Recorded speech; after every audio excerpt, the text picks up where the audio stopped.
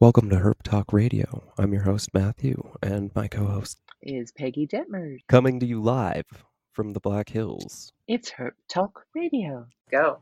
So, Peggy, how are the turtles? Oh, I had to separate two of the biggest, fastest growing babies from the rest because they became cannibalistic. So all of a sudden, I noticed a bunch of them were afraid to get in the water, and I'm like, "What's going on here?" So I looked them over, and so about 5 of them had nipped rear ends, and I'm like, "Okay." And so I watched for a while and found the two offenders, the ones that didn't have nip tails, and the ones that one was swimming right after another little one, and was nipping at what would be the back muscle of the back hind leg, and I'm like, and these guys are fat. I mean, they are fat, and so I checked the temperature. Yeah, I checked the temperature. Do I have it too hot? What's going on? No, they're at about let's say about 78 degrees, and and everybody was telling me keep them at 86, and I said, boy, if I was keeping them at 86, man, they'd have been eating one another sooner, right? And so I put the two biggest ones that are about 2.5 to 3 inches now in with some bigger turtles, and they don't dare go after them, and so things are smoothed down in the baby tank, and everybody's now hopping in the water and eating normally. I mean, I never had seen that before, where all of a sudden, 7 of the 9 were afraid to go in the water. It's like, what is going on? Right. And so, yeah, that was a new one to me. I've never had that problem. Bullying is a problem. Yeah. Turtle bullying. Yeah. And so they have, slightly nipped tails, and then some hunks out of their their back legs, and so I had to feed them, and I can't believe how fast they're healing. I mean, this was about 4 days ago, and they're already healing really well. And good. So it's that same stuff that the doctor gave me to heal what was it, shell rot that we found in that wild female. It's really making those the legs seal up really well, and keeping everybody. What are you using? It's a silver solution that you clean it with first. Let that, then you let them dry dock on a paper towel. And I can run and grab the formula for it once we get off here. Okay. Exactly what the name of it. And then letting that dry, and it really seems to contract the wound really well. And then then there's the salve that you put on it, and that keeps it from getting wet. It keeps kind of like an emollient seal from the water, and man, is that at healing up fast. But I never had to deal with I never had to deal with shell rot, and then I found that female that we were just going to help cross the road, and I went, oh my God, she's got shell rot, really through in the bone, and one particular hole looked like it was going to go into the body cavity. So I brought her to the vet. I go, never had to deal with shell rot. I keep my water really clean. And he goes, well, I'll teach you how to, treat this. And you got to, keep her for a few weeks, but she's full of eggs. Let's pop her with Oxy, and hence all the baby turtles. Because she was a big female. And, so. What species? Western painted. Oh, nice. And so, and she's the babies are the ones that I'm working with a biologist at Custer State Park that we're going to release these on video and make it a public interest story that, we might, even get on local TV, and, local volunteers that are helping with the non-game species. And so it's gonna be a fun story. So, nice. Yeah, that's been my big news and big learning experience, is how to deal with piranha turtles. Well, that sounds very difficult. I've grown got my rat colony, I think, finally at a size to produce enough for what I've got, which is a good step. We started the rat colony like idiots. If you're going to start breeding rats and you have more than 3 snakes, do not get a pair of rats. That is not enough rats. About a 3-to-1 ratio. No, a pair of rats is not enough rats to sustain snakes. Mind you, I think that was smart on our end. Like, oh, we don't need to rush into rats and have way too many, so let's just get a pair. But no, that doesn't work. There's something called a freezer. Yeah, right. No, you can just freeze. Yeah, exactly. Just euthanize the ones you don't need. I don't get the problem. Or sell them. You can sell them pretty well. I supported the family on rats. Heck, wow, make a lot of money on rats. Yeah, we produced 1,000 a week for years, and we use 700 of them every week. Wow, that's kind of my want overall, is to get into rat breeding and kind of make that the staple of which builds the reptiles even more. Because honestly, like, if it were up to me, I'd have diamond pythons. But diamond pythons are $1,000 a piece, and you know, I don't got that kind of money. Not for a snake, anyway. You know, that's sure. Yeah. So I'd like to do the rats and the mice. I don't know about the mice. I like rats. I really like rats. Rats are cool. They're super sweet and super nice. Yes, I wouldn't be able to euthanize them. They just go to sleep. I've never liked that part of the deal. It's not enjoyable, but if I guess the way I think of it is, if it's coming down to that rat attacking my snake and making my snake die because it's alive versus dead, right? I might as well kill it instead of putting the snake in harm. There you go. There you go. That's the way that I've rationalized it in my head. So, well, anyway, there's so many people on the Rapid City reptile list that are looking for feeders. Always. Exactly. It's a viable business. It is. Yeah. It's a good model too. Get once you've got your own feeders handled, everything else is surplus that will help you then, maintain your colony and or expand it. Right. Yeah. Right. That's kind of the MO over here. We're just going slow. But it can become a full-time job, so you got to watch out for that. Yeah, that's what we're trying to avoid. Also, we don't have like an outbuilding for our rodents, so we're trying to keep it super small so our house doesn't smell like rodents. I've had that issue. Well, this week we have Alan Bosch back. Very excited to have you back. Very excited to call you a friend of the podcast, actually. And I'm proud to be a friend of the podcast. Well, tell us what's going on new in your reptile world, Al. Just starting to move into spring.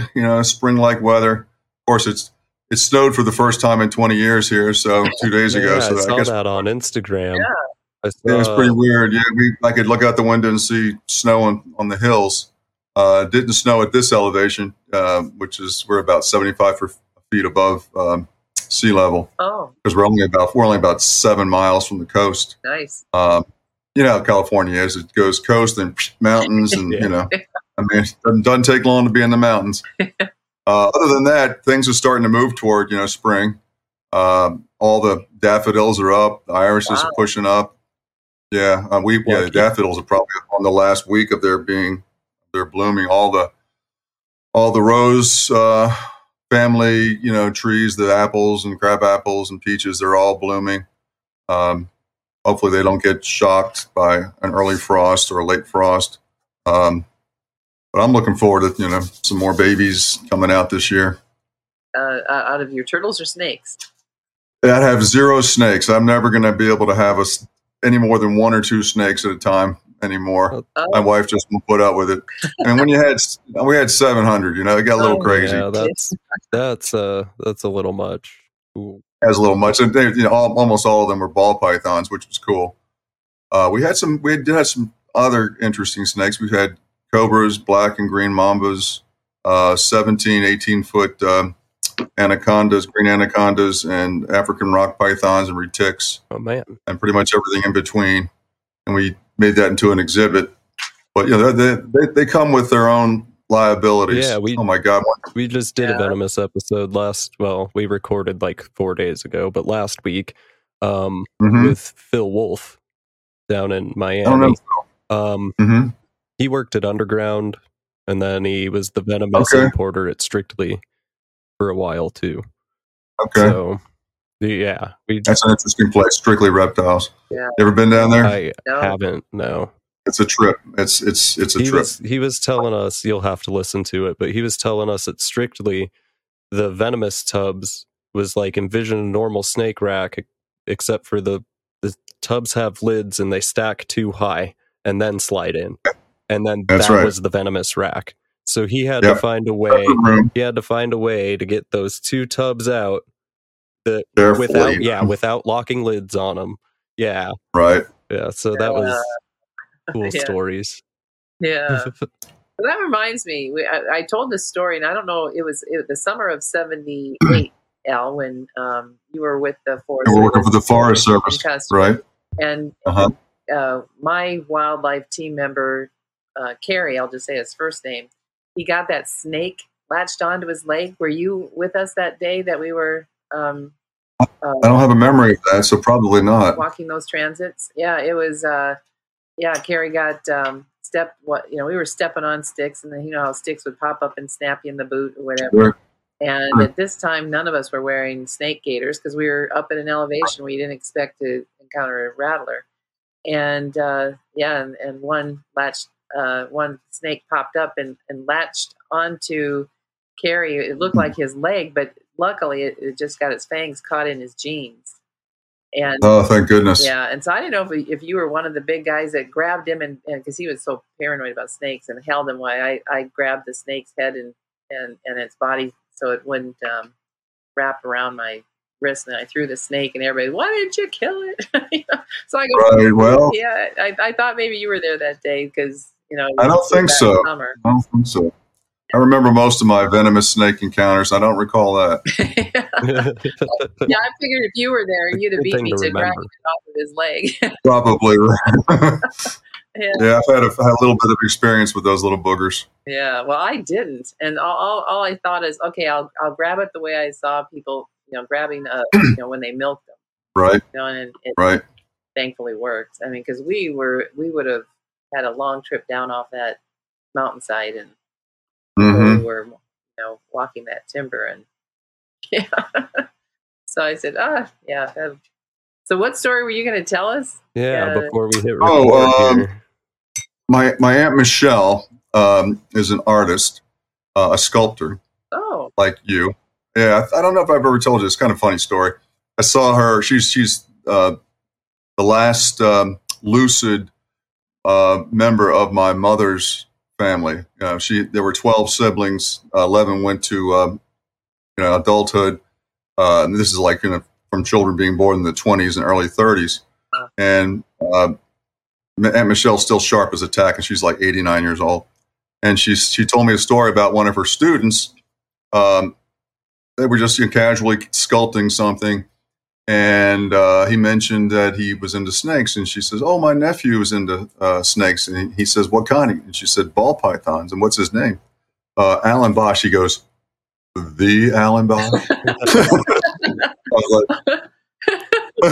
was like, that's what we were getting. I'm like, Al, Goofy Al. Everybody's been telling me what? How much of a star I know. Oh gosh, in the reptile. Well. You're in it long enough that you're well known or you're famous, you're infamous. I think I'm more infamous than anything else. Well, you certainly were in the Forest Service, so yeah. But so that was a fun little story, similar story. Just out of nowhere. The Alan Bosch, yes, ma'am. Well, that's good though. I mean. I feel like it's just a matter of time in the hobby, because like if you've been around for 20 years, then you end up getting to know everybody, eventually. So I think it's just time. Yeah, and I also got in at a time when almost nobody was in. I mean, the Barkers hadn't even met each other yet. Oh, man. Tracy was working at the aquarium in Baltimore, and Dave started working there. They met and got interested in each other, and they knew so little about forgive me, Barkers, for revealing this, but they knew so little about incubating Boland's pythons that when a gravid female came in, they gave it to Pete Call, and Pete had set up an incubator in his closet in his townhouse in Parkville, Maryland, and hatched out the first Boland's pythons that way. Oh, wow. Right? Wow. That was kind of cool. And the Barkers have come quite a way since then. Obviously, volume 1 and 2, Pythons of the World, is a mainstay. But they've got they're great people, and they've got some great stories. Dave, especially from some of his field work, hunting retics, and I think it was in the Philippines, where he realized how crazy it was to go out at night in a jungle trail, carrying a chicken on your head as you crossed through crocodile-infested water to get to the next, to the other side, so you could then bait a trap to catch a giant retic. And then in the dark, these guys are going down trails where there are 20-foot. They're looking for 20 and 30-foot ambush predators by being the prey. Not purposely. It was crazy stuff. Well, if you're in contact with them, give us a good word for him to be on our show. You know who might want to be on you guys' show? You guys know Sean Heffleck? That name doesn't ring a bell. He's big into crocodilians. He was one of the 3 guys who did that Python Hunter show. Oh. Greg Graziani, Michael Cole, and Sean Heffleck. And Sean and I stay in constant contact. I just sent him some, we'll call it maple syrup. We make it here at the brewery.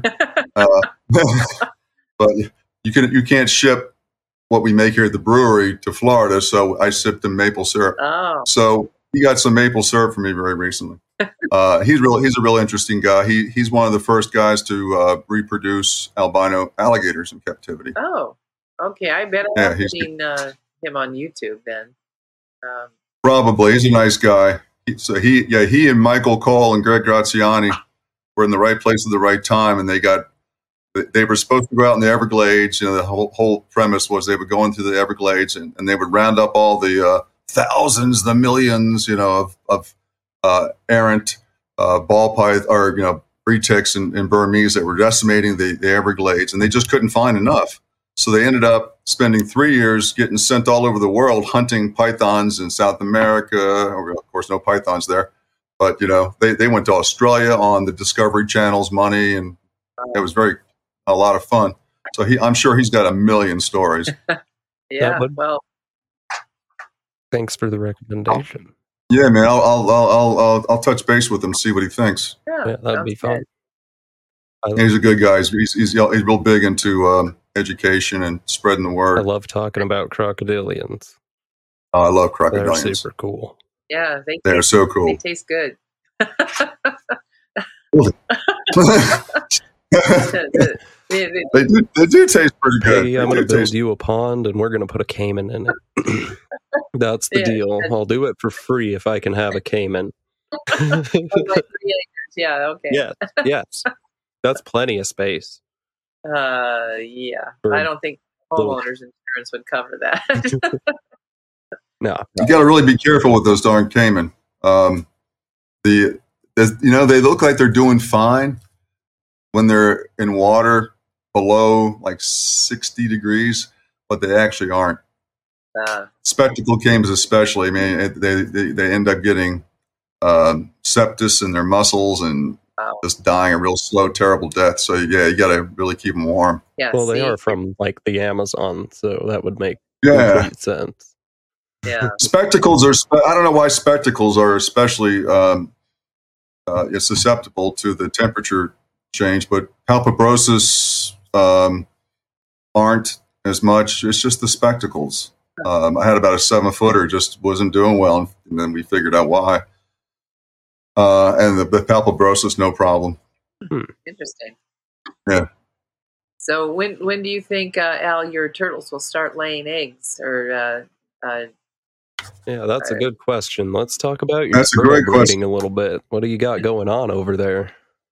Oh, just I actually meant to bring one of the little axanthics to show you guys, but of course I ran out the door too quickly. I wasn't thinking. You might be the first person to talk me into buying turtles if you got one that's. Yeah, they're really cool. I mean, coal black eyes, like leucistic eyes, and the shells are gray. The skin is gray. Ooh. Really neat looking. Red-eared sliders are kind of the dumb. I think they're the dumbest turtles in the world. I don't know why. They were laying eggs in the water a month ago. Oh, wow. The water's like 60 degrees. So what the heck's going on there? Did you try? Did you put them in an incubator? I tried. Yeah, they must not have been fertile, or they had drowned by the time I got to them. But I expect them to start crawling up and depositing eggs probably in about, I'd say probably early June. In Florida, they're usually laying in mid-June. California is about the same. But, I've had them laid almost every month of the year. It's hard to tell sometimes. And you have them indoors right now in those wood-lined ponds, you said? I have 6 different setups. 2 of them are unheated outside. That's where the adults are. And it's not unheated. I have it so they won't get below 60. But then I have 2 inside that are at normal temperature, and that's with some of the subadults and the yearlings and the hatchlings. And then I have a large plywood, 3 foot by 8 foot by 12 inches, and that's heated at 72 degrees, and they're all growing in there. And that's a big mix of albinos and het clowns and het albinos and blah, blah, blah, all those. Mostly hets, mostly normal looking, with all the genes that we're going to find out, which ones are going to express themselves. Yeah. That's the fun part. Yeah, because that's what I'm learning from like Mike Aponovich, was that they enjoy mixing all the genes together to see, what comes out. It's not like, okay, here's this morph and then here's that morph. They're combining all the morphs into really interesting, odd-looking turtles, and mostly all with the red-ear sliders. Yeah, the red-eared's obviously the turtle of choice just by sheer number of production. The ones that will shoot. I think when I first got into red-eared slider, we used to sell them in Myrtle Beach for like 4 years. We sold them to the beach stores, and it all started so innocently. But when we first started, there were, I think, 73 farms in Louisiana, and then the Chinese started buying the turtles like crazy. And next thing you know, there's like 170 farms in Louisiana, and then the Chinese got enough, and then now there's, way less than that because the farms failed because the Chinese weren't buying anymore. When we first got into it, Myrtle Beach was more of a rescue situation. We just, every single sign you would pass would say live hermit crabs, live turtles, and you go in and they just be in horrendous situations, just not being taken care of, too dense, a non-filtered water, and selling those little tiny lagoons, little turtle death traps, right? So we opened up a couple of accounts, and we printed out care sheets and made their filtered their water and gave them 100% guarantee. Next thing you know, we've got 42 customers, and we're selling 42,000 turtles in a summer in 12 weeks. Wow! Right. So that was my wife's job. She built it up. She had a great little thing, and then of course one vet decided to blow the whistle, and that's how the feds handled it. That whole 4-inch law was. It's a federal law, but it's enforced by the states. So the states don't say anything, we don't say anything. Well, somebody said something in South Carolina, and the whole business went to zero in 1 week. Oh. So that was kind of oh man. Well, when you were, but it was. When you were producing that many, did you see any crop out morphs at that time? Oh, we didn't produce those at all. Oh. We had a turtle farm in Thibodaux, Louisiana, that was sending them to us, 500 to a box. They would just fly them into Myrtle Beach, and we'd pick them up that morning and distribute them. It was a fun time. Wow. My wife and did it with our daughters, and if I couldn't make it, she would go up there and spend the night, and they'd have a great time. We'd have $7 or $8 grand in our pocket. It was ridiculous. Okay. I hear from the turtle breeders that they've got a network from some of the remaining farms, that some of these morphs show up, and they know what breeders to call to sell their morphs. Their I don't know if they're spontaneous mutations or what they are. But yeah, that's what the network is, and that's were you in on? You're like, hey, you want this clown that just showed up, and anything like that? No, I really only got into turtles about 6 years ago at the level that I'm doing it now. I did that with ball pythons. I had trappers in Africa. Noah was probably the prominent Ghanaian who would keep in touch, but I was still like, I was below Pete. I was below what's his name, Ralph. Yeah. Those guys got the calls first, and they usually snatched them up. Were you ever at the importer's place going through them? I actually hitchhiked to Africa. Whole another story. This is I got to England on frequent flyer miles, and I got from England to Ghana in the jumper seat of a 707. A friend of mine, my brother's partner in his chiropractic business, best friend from high school, owned an airline. Wow. His name was Mike Kruger, MK Airlines, and he would fly electronics from Europe into Ghana and Nigeria, and then he would load up these empty planes with produce and fly back to Europe, and that's how he just cycled it. And he had English and he had Romanian crews, and so I got on board. It was free. I just had to wait around for to find out if there was anybody sitting in the jumper seat. And I sat right behind the pilot. It was like sitting in a rocket. I mean, taking off. It was wild. And then you fly over the Sahara Desert at 550 miles an hour for like 3 hours. Nothing but sand. Insane how much desert there is up there. And you drop in. It's like 4 a.m. You walk out of the plane. It's like 105 degrees at 4 a.m. in April. I'm thinking, what am I doing? But then my host, who was the third largest exporter of ball pythons, what they would do was they would sell each other their licenses, and they would gather up, licenses, because you were only allowed, each license had like a quota, and there were 25 licenses, and there were really only 3 or 4 people who controlled all those licenses because they bought everybody else's quota, so they could ship out not just 3,000, which approximately each license allowed. They would be shipping out 50, 60, 80,000 ball pythons.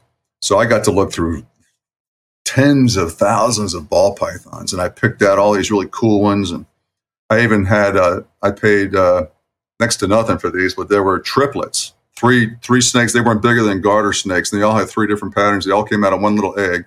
They were so cool. And they all got confiscated by the European Union. Oh, man. Yeah, that was a bummer. Yeah. That was a bummer.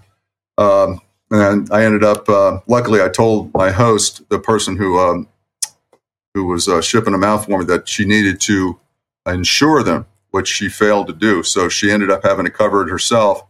And instead of snakes, I got 800 kilograms of sulcatas shipped to me. Oh, yeah. That was fun.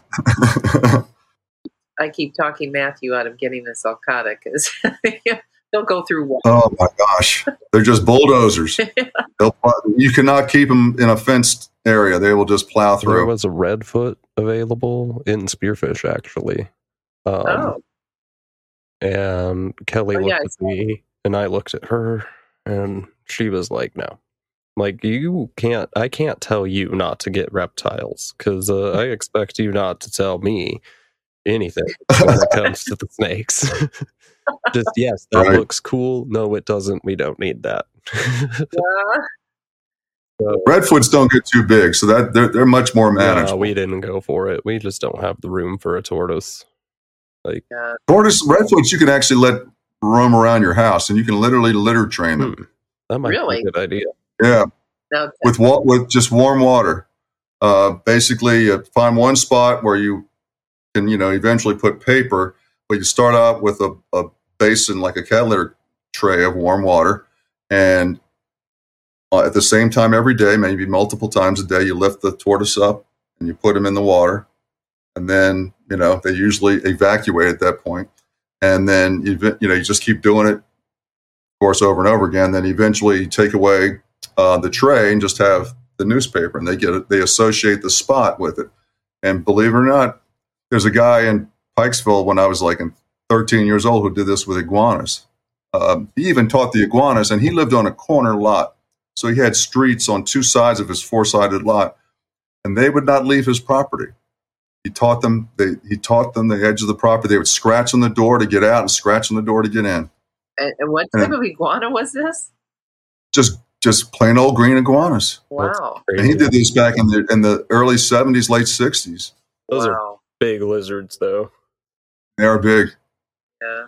Yes, he had some really good tricks. He taught me how to take care of chameleons. Nobody really knew how hydration, needy they were. He was one of the first people to get Jacksons to live beyond, 2 weeks. And he taught me how to get really hard to eat lizards to eat. He said, all you do is distract them. He would force their mouth open and stick the food in. They, these wild caught animals would just sit there with the food in their mouth, right? But then he would put them on their shoulder.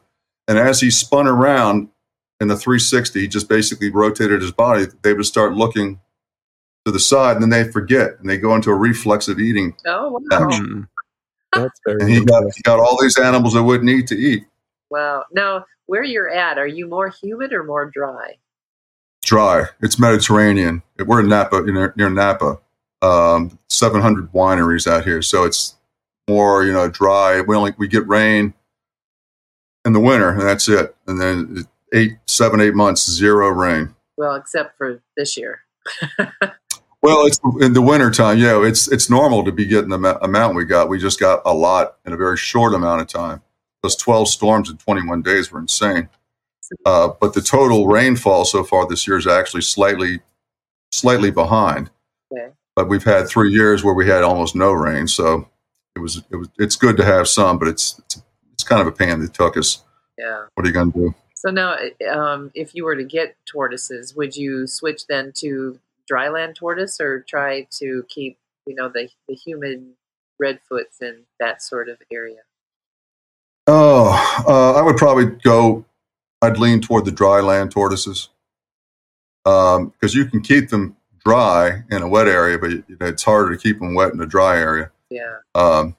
Right. And given that the wetness is almost all winter, from October through late March, it's cold anyway, so you probably have to, keep them sheltered and heated supplementally, versus just leaving them outside year round. Although I know a guy, famous guy, he used to, you may have heard of him, his name's Terry Reed.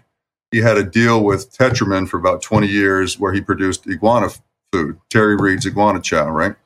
And he keeps his redfoots in pits 4 feet deep year round in North Carolina. Yeah, isn't that crazy? Yeah, I bet. Yeah, not to mention how much fun is it jumping in a pit to take care of your animals. That's not very interactive. Yeah, not very. But this guy did all kinds of really interesting experiments to determine, metabolic bone disease and whether or not lizards could metabolize vitamin D without sunshine, and they can, apparently. So certain lizards, at least iguanas, can. So by their diet, or okay. Like he raised some in normal conditions with sunshine. He raised some in complete darkness, and he was able to keep them healthy in complete darkness, just by making sure they had,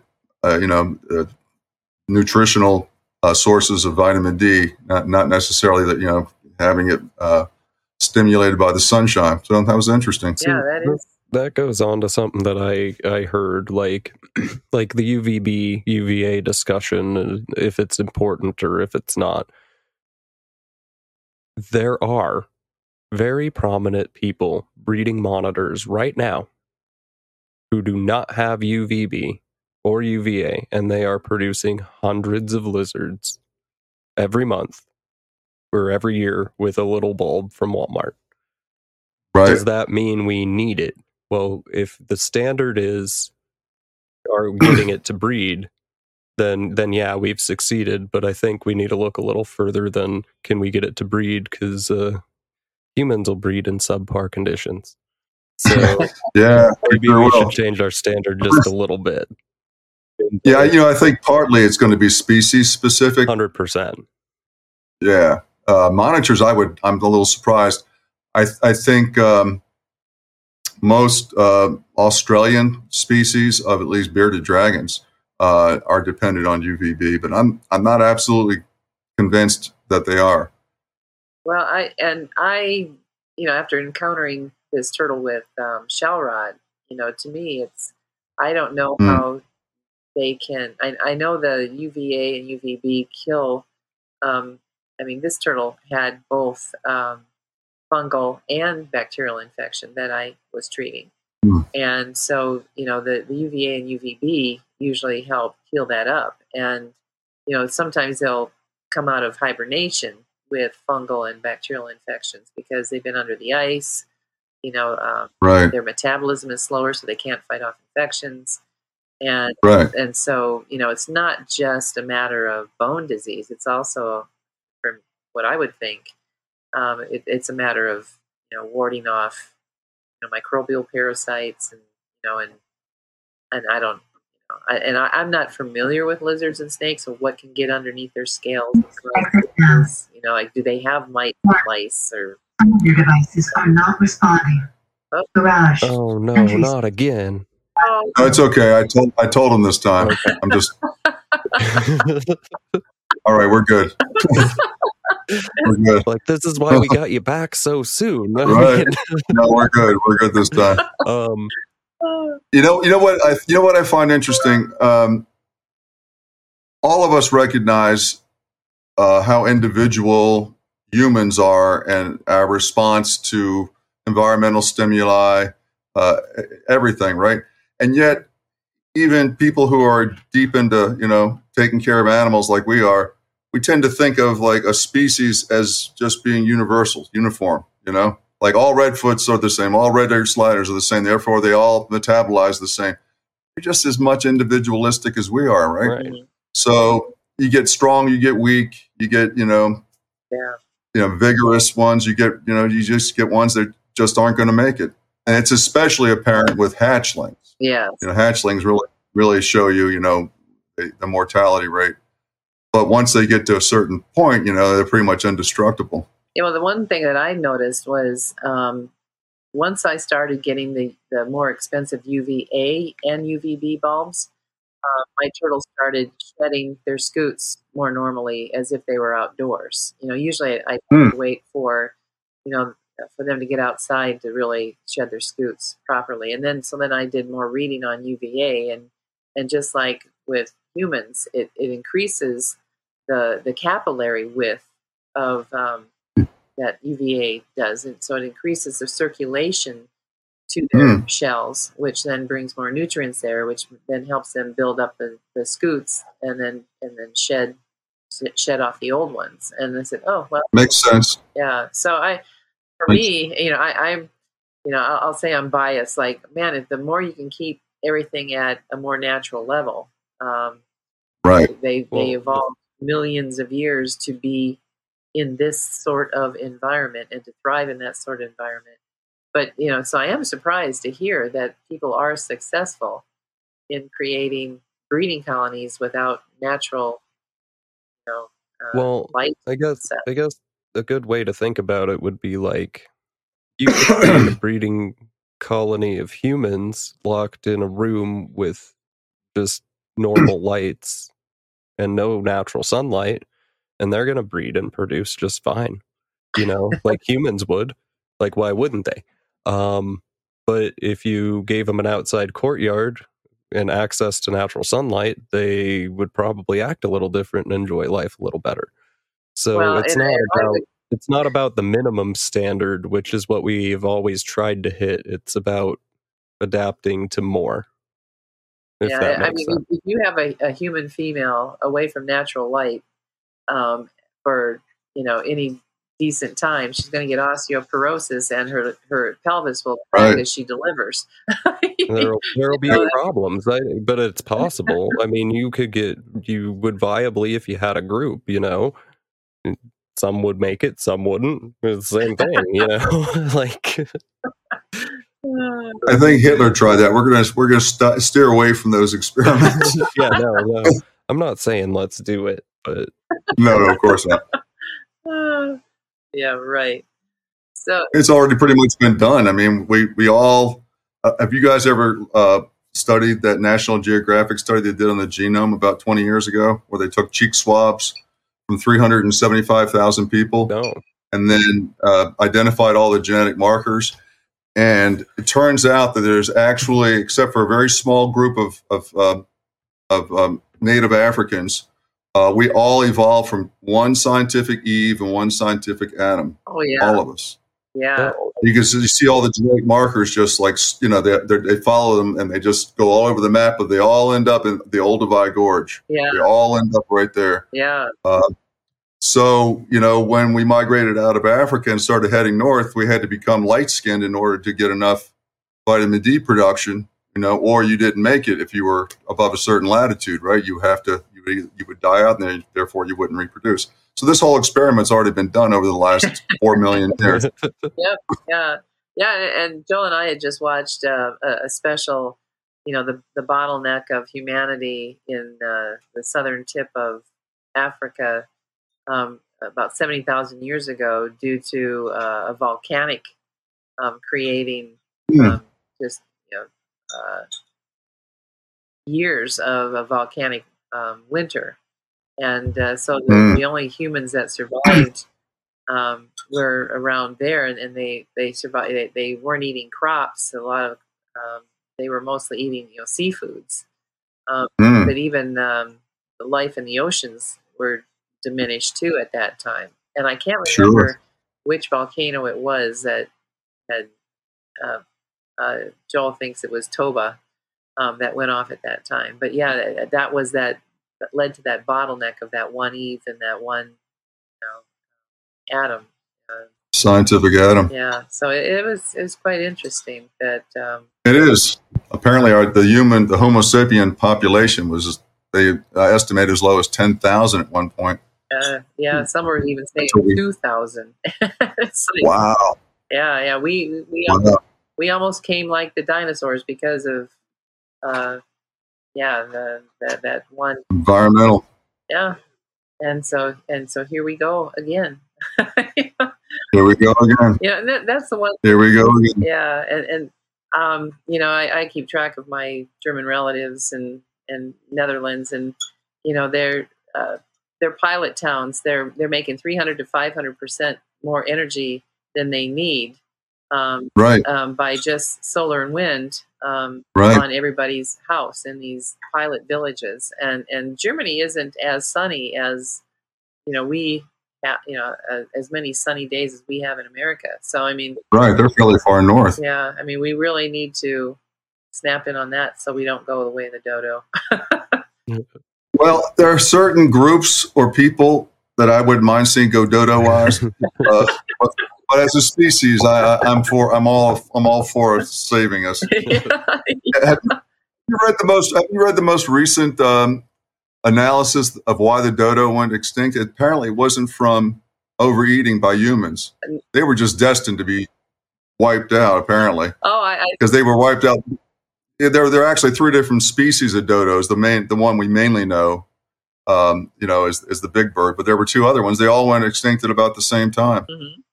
And I saw the National Geographic notice on that, and I didn't get around to reading it. So why did they go extinct? I think it was mainly predation by rats because they weren't very good about building nests and so on. But the evidence was not leaning toward human predation, as more toward other environmental things like rats, that came aboard, and then of course jumped ship and wreaked havoc like they do everywhere. Okay, I'll have to look at that. particle. Yeah, it's interesting. Well, so are there any turtles, Al, that you want to acquire? Yeah. I really want. Well, I don't know if I'll ever do it because it requires settling down too much. I'd like to get a breeding colony of alligator snappers going, and I can't convince my wife to move to Louisiana, so I don't think we're going to have any of those. But I may end up getting one or two small albinos or leucistics. Just so cool. They are very just neat. Beautiful animals, and they're like the bridge between turtles and crocodilians. Those big snapping turtles, those big alligator snappers. It gets so big, and they live for so long. And I found out the most interesting thing a few years ago from the head curator, Scott Paff, up at the Columbia Zoo in South Carolina. You know what their main diet is once they reach like 30 pounds or so? Acorns. Really? Eat a ton of acorns. And they gain about a pound a year once they reach 30 pounds. And the biggest one I ever caught was 330 pounds. So do the math. That's a 300-year-old animal. Yeah. Isn't that crazy? That Acorns is. and 300-year-old snapping turtles. I wonder if do they brumate for a long time? It depends on where they are. I mean, they don't occur naturally east or they don't occur naturally east of I think it's the Savannah River, because they don't occur naturally in South Carolina, the alligator snapper, right? And they also occur in the Mississippi River drainage system as far north as St. Louis, I think. Okay. And it gets, they get ice in the water in St. Louis, right? So I'm sure they're brumating there, but I doubt if they brumate very much in Florida. Because I know there's been some research done on like the Manitoba garter snakes, and they're considered to be like one of the most long-lived species, just because they're down for half the year. So yeah, like 9 months of the year they're not doing anything. So right. So that would make sense if they're especially if they brumate for 6 months. Right, where their heart rate's so slow they're not even metabolizing pretty much. Yeah, right. That would make a ton of sense on the. And so why the alligator snapper, Al? I think they're just so cool. I mean, it was one of the first reptiles I ever focused on as a child. I lived in New Orleans, and we would go to the Audubon Zoo, which was a fairly progressive zoo, and they had an alligator snapper and you could view them from above. They were in a big. Almost like a moat. And, my childhood imagination has it at about 7 million pounds, but I think it was realistically about 3 feet in size. I think it was a 200-pound plus alligator snapper. And just, those giant heads, and the whole luring of the prey and just minimizing any activity. I mean, they put so little energy into, securing food, because they can bring it to them, right? And then they just live so daggone long. Just cool. So, and what would be your market? Who the buyers, do you think? Oh, I probably wouldn't worry about breeding them. There's one of those more crocodilians type deal. Yeah, I think it's more just like for fun. At this point, my wife doesn't want us to center our life around breeding animals to live. I've got more. I'm more focused on investments and managing those, and of course building the brewery and getting the proceeds off of that. So from now on, except for the turtles, it's pretty much just for fun. Yeah. Yay! It's where I started. It's more fun when it's just for fun. I can tell you, when it gets to become a 7-day-a-week job and you do it for 20 years, you get kind of tired of it. Yeah, I don't doubt that.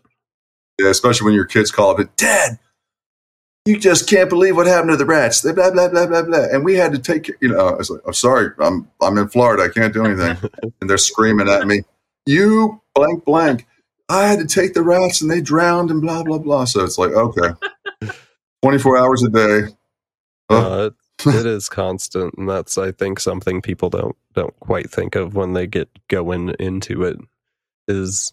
Yeah, any animals, really. I mean, horses, All right. Yeah, it's 24/7. That's why we sold the horses, and why I told Joel just this week that I want to get back down to just 3 tanks, and and then maybe raise 1 clutch of babies, and I did find a breeding partner on this clown line that we're going to have on next week. That nice. I get to send all the babies, the possible hets that the brother to my clown, full brother to my clown, clutchmate, he produces with a Western painted female that I raised. So I know there's no retained sperm. So I'm sending all the babies to him, and he's going to see if he's got a lot more space, a lot more time. He can get those, maybe a clown to come up out of those. And I'm just waiting for the day that, maybe this clown will mature. So far it's still a female. Still don't know whether she's going to be big enough to lay, or if she's going to remain a dwarf. Right. So it's I just my only interest is trying to just find out if that gene is reproducible and to have somebody else, you do it. Because it's so much fun to prove out a morph. Yeah. It's one of the greatest things, The first time I proved out piebalds, I wasn't the first to prove it out. Pete was the first to prove it out. That's whole other story. He split open 2 eggs prematurely and basically threw away like 50 grand. Oh man! Right? Yeah. Then he went out and got really, really drunk to not calm his nerves. Oh, but that was the yeah. The first I had 157 eggs that year, and the last one was a piebald, and it was about 99% white. Oh man! So it was. I think I stuck my hands through the skin and jumped up. And that was a piebald snake. That was a piebald ball python. It was one of the first ones produced. In fact, it's in 2 or 3 different books as the model piebald. Wow. It's in the ball python manual. It's in Morphs ball python morphs of the world, and one other book, I think. Wow. But my son took the picture, so he gets the credit. Well, yeah, and here, when 4 of those eggs didn't open up and they started to go dark and smell, I opened them up and there were 4 clowns in those eggs. Oh, that really? 3 of them stopped developing at about halfway through incubation. They were only smaller than a dime. One didn't even have a shell, and then the one that the egg was sweating. Had I opened it up, I could have had 2 clowns, but it never pipped. It was close, but then my clown hatched 2 weeks later than its normal colored siblings, but it was able to come out on its own. But had I known how to open up an egg that wasn't right, I could have had another one. But you live and learn, and yeah. So did you have any first productions then, Al? Nothing of any major value. I think I was the first one to produce banded ball pythons, but that wasn't much of a morph.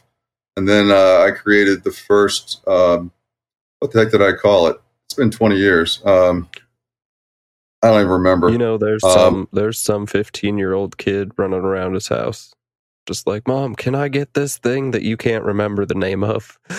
Probably. It was really cool looking. It had, it was basically ivory colored with an ivory colored head, and a Y came off of the back of the head, and then a single stripe down the back.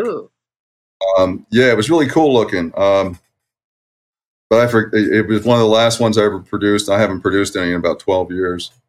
I got bummed out. Well, first of all, I'm colorblind, so it's really hard for me to tell all these patterns. And when I contributed Chapter 6 in the ball python manual, there were only 5 or 6 morphs. Now there's like 4,500 morphs. Yeah. I can't keep track of them. Right. No, there's way too many to keep up with. That's for sure. Yeah, and I literally have trouble with the reds and greens to the point where I'm like, I don't even try anymore. I can't tell orange from red. Oh, wow. So, yeah. No, I didn't know that. But yeah, that little that test they gave you back in like junior high school, that the Japanese color dot test, and they show you 23 different plates. I got one right out of 23. I think it was black and white.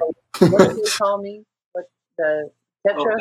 Yeah, and here I'm just the opposite. I was diagnosed as being tetrachromate, where I can see. What? You see 4 different? Yeah, I see more colors than the standard human. And when they give me a stack of, I found this out in physics class, where they gave us. We were studying visual wavelengths, and then in another class we studied sound wavelengths. Well, in the visual wavelengths, they gave us each 2 partners, lab partners. They gave us a stack of discs, and he goes, "You won't be able to read 5 to 7 of them." And my lab partner was like Leonard's Hofstadter.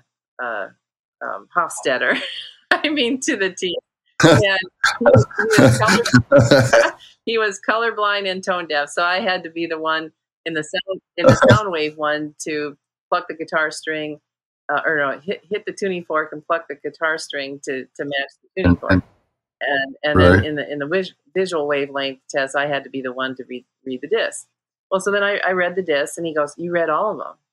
And I go, "Yeah." And he goes, "You're not supposed to have been able to read all of them." You know, he was a real stickler. You know.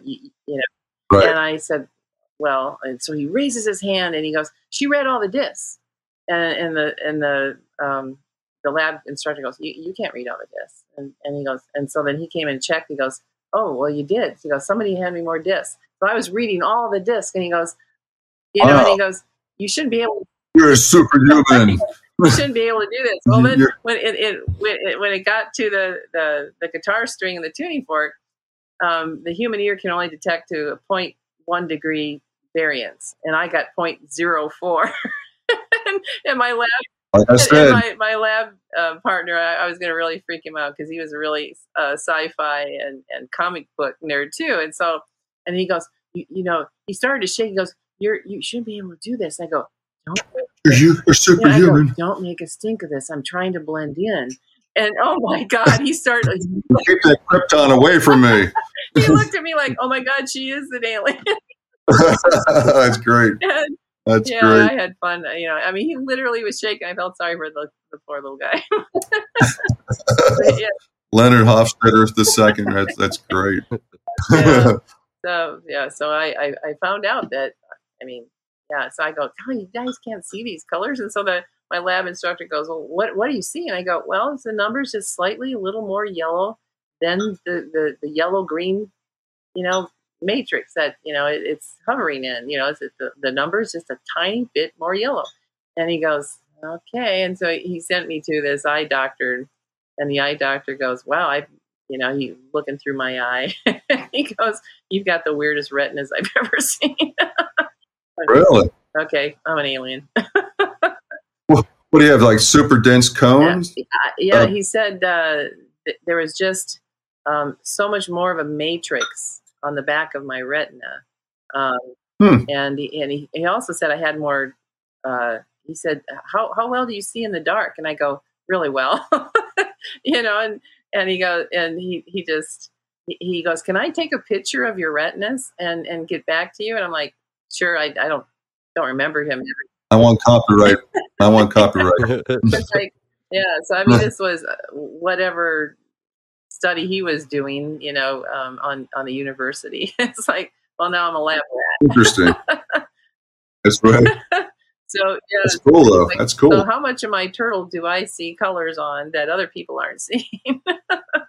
Right. Because and what am I missing? Yeah, he's so full of oranges and yellows and reds, and you know, and it's. I just love the clowns. The clowns are so beautiful. Yeah.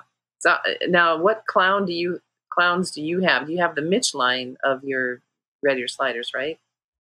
Yeah, Mitch Cowles is where I got, and he's proven out his clowns, and so I've got about 30 of those. So I think it's about 50-50 males, females at this age. It's hard to tell. I'll know within another 6 months or so. And that's what I really am interested in, is producing. I want to produce a clown that maintains the vibrancy from, you know, hatching, which when they look like they're fluorescent, to adulthood. because they usually dull out and become very mottled and not quite as brilliant and contrasting. So that's really what I want to do is over the next 30 years, end up with an animal that maintains that brilliance throughout its entire life. That sounds like a fun project. Yeah, something I can do. All these projects take 5 to 10 years. It's forever. Yeah. Well, and that's with my clown. I should take it into the vet to get it X-rayed to find out if it is a slow maturing male, like what Mike Panovich was, his Eastern painted clowns. It didn't sexually mature till it was 5 years old. Where the Het brothers to my clown, they dropped their tails at, I think it was 8 months old. Wow. Yeah, and so but I incubated at 82, and so Mike keeps saying it's a male. It's just that it's slow to mature because you incubated at 82, and all the viable siblings came out as males, and so I just didn't have it. Wanted to spend $200 to find out what sex it is. That guy I mentioned earlier, Bert Langerwerf? Yeah. Did I mention it? I've heard. Were we talking about him? Yeah. I didn't hear that name before. Oh, who was I talking to? I guess it was somebody yesterday at dinner. I'm sorry. You guys ever heard of what was the name of his company? He's dead now. His name was Bert Langerwerf.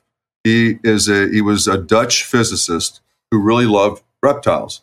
So he decided to move to Birmingham, Alabama, and set up a farm there based on its latitude and its highs and lows. And then he, being Dutch, he already knew, Dutch and then a couple of the Romantic languages, but he had interest in animals that would live at that latitude that lived in areas that he didn't speak the language, like in China and South America and in Russia. So he taught himself all these different languages. He could speak 13 languages.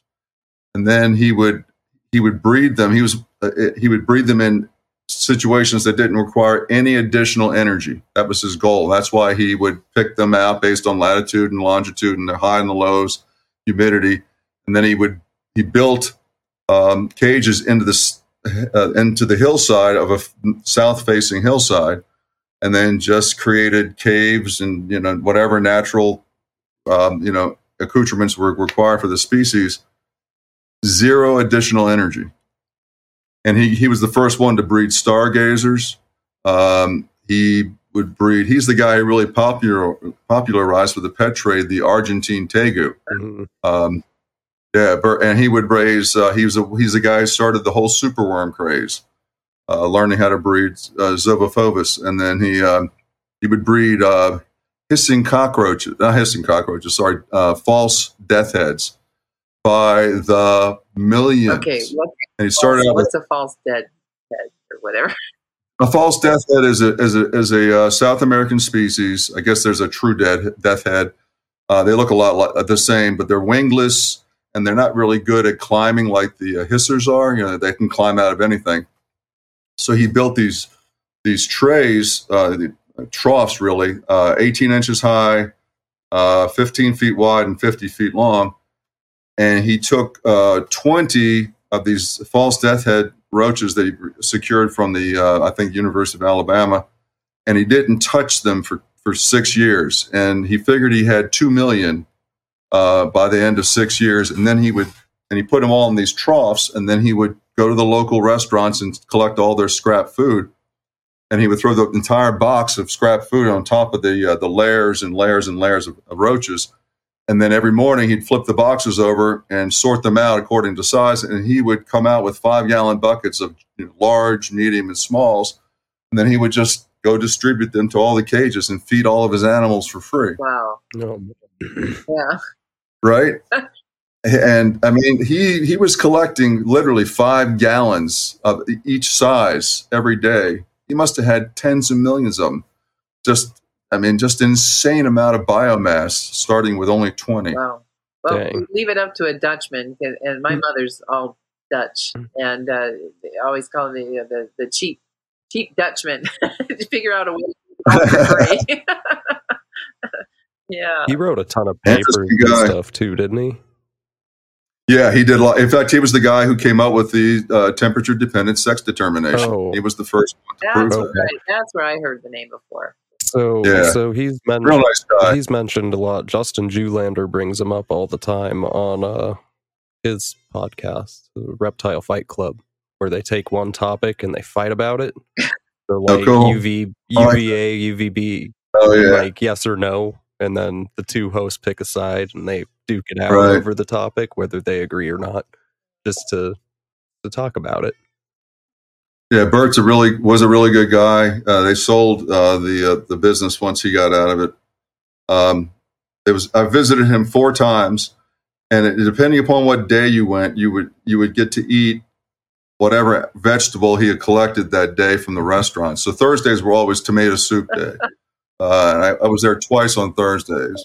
He didn't waste anything. He made his own concrete out of all the basic materials. He would get all the gravel and the lime just delivered in piles, and he would mix it all by hand. And he was doing this well into his 70s, late 70s. I think he died in his early 80s, survived by his son and his wife, who I think ended up going back to the Netherlands at that point because they didn't need to stay there in Birmingham more. I don't blame them. I think I'd prefer the Netherlands over Birmingham. Yeah, probably. All right, people listening from Birmingham. I don't know if we've hit Alabama yet. You'll know. That's great. Well, I want to do what my cousins are doing in the Netherlands, and they're giving very, very low interest loans to these people to put solar and vertical wind axis wind turbines, and then they pay the citizens to generate electricity into the grid. And so not only do they not then have energy bills, they're getting paid for the energy. Right. And so then the money that would normally go to their utility bills goes to their mortgage. And so, it's like, God, win-win. Why doesn't our country do something like that? It decentralizes the government too much for them, for our lawmakers. Yeah, it cuts. You like that power. Yeah, it cuts out the corporations and goes back into essentially public utilities. Is what. Right. So here it's like, do you care for the 300+ million Americans that could make money on energy? That every one of us could become the energy barons, and it's like, my electric reptile bill would go down quite drastically for all the tanks and lights and heaters I have going. But yeah, you should see our bill here is nuts. We have to heat. We preheat. Yeah, my gosh, we preheat our water so we can save on time, and we have what we call a hot liquor tank, and there are 2 heating elements. Each one's 18,000 kilowatt or 18,000 watts, and when we turn those suckers on at California rates, oh my gosh, I can't even imagine. Yeah, it's we pull it. I think our bill's like $3,000 a month just in electricity. Have you thought about putting in solar and wind? Yeah, we only need like 250 panels on the roof. There's room for like 50, so it doesn't really work. Yeah, the energy demand's just too high, at least where we are currently. Well, those Santa Ana winds ought to, you get hit with those up north in Napa? No, we don't get those so much. And when we do get hit with winds that are, it's usually coming from the coast toward the land. And whenever it reverses, there's always trouble. That's how we had the big fires in Santa Rosa 6 years ago, where one night it wiped out 4,500 homes. And it was racing so fast that some people just didn't get away from it. I mean, it was insane. It looked like someone came into neighborhoods and blowtorched cars. The aluminum wheels melted into pools of aluminum on their driveways. Yeah. It was so intense. I saw that video. We had 45 to 50 mile per hour winds for like 10 hours straight, just acting like a blacksmith's furnace. Yeah. Yeah. But yeah, we don't get the Santa Ana winds up here. That's further south, and most of the wind is not bad, so that is good. Yeah. I know here in the Black Hills, I know you had fought fires that summer. I remember on the Forest Service, but I know they're clearing the roadways more so that the roads, there's it's cleaning out the escape routes, so to speak. So it's because I always think, when the conditions are such that the fire is extreme, I put all the buckets with water near all the turtle tanks so that all I have to do is drop the turtles into the buckets, put the animals in the car, and head out, to evacuate. Off you go. I mean, this is crazy. It is great. We had to evacuate from South Carolina one time with the entire collection, plus our pig. Holy cow. It was in 1999. I went up to Ralph Davis's up in Maryland, and just got. You ever heard of the original Platy ball, the platinum ball python? Yeah. Ralph was one of those. Ralph is still probably one of those crazy guys who is real extreme, right? I had not even met him one time. Before I ever met him, we had a phone conversation because this guy was trying to play two ends against the middle. He was telling me I was the only guy he was talking to, but he was also talking to Ralph about this big collection of bearded dragons he was trying to sell. So Ralph calls me up and tells me what's going on, and he goes, "Listen, I don't know you, but if you screw me over, I'll cut your throat." I'm like, "Hey, Ralph, I know you don't know me, but that won't be necessary." But that's how we started our relationship. I'll cut your fucking throat just like that. I'm like, okay, Ralph. Wow. So I go up there with all these animals. I've got every single, animal that I own in a van. My wife's driving another car, and I pull up to Ralph's, and he's got the original Platy ball on his screensaver. And I say, "What's that?" He goes, "You going to tell anybody? Because if you do, you know what I'll do." I'm like, "Yeah, you'll cut the throat, right?" He goes, "Yeah." He goes, "Well, and he goes, "It's not even in the country yet." It was a picture of the first one that was still for sale in Africa. He ended up buying it, and when he arrived at the airport at BWI, it was almost frozen. Oh. Right? But talk about the just how fast they can bounce back. He's driving as fast as he can from the airport to get back home, and his friend's got it like under his shirt on his belly, warming it up, and he the thing started to come back to life. He put it in the cage. He said he just had this weird feeling, and he dropped in a rat, and it smacked it. Wow. Dang. Damn thing was almost dead an hour and a half earlier, and an hour and a half later, it's eating. So you never know. Was his friend running a fever? Right. Something. And that snake became the basis of a lot of different morphs. Wow. Yeah, no, it's still popular today. I mean, the Platy ball. When there's 45,000 ball pythons available right now on Morph Market. Nice. So, right. Yeah, we'll see.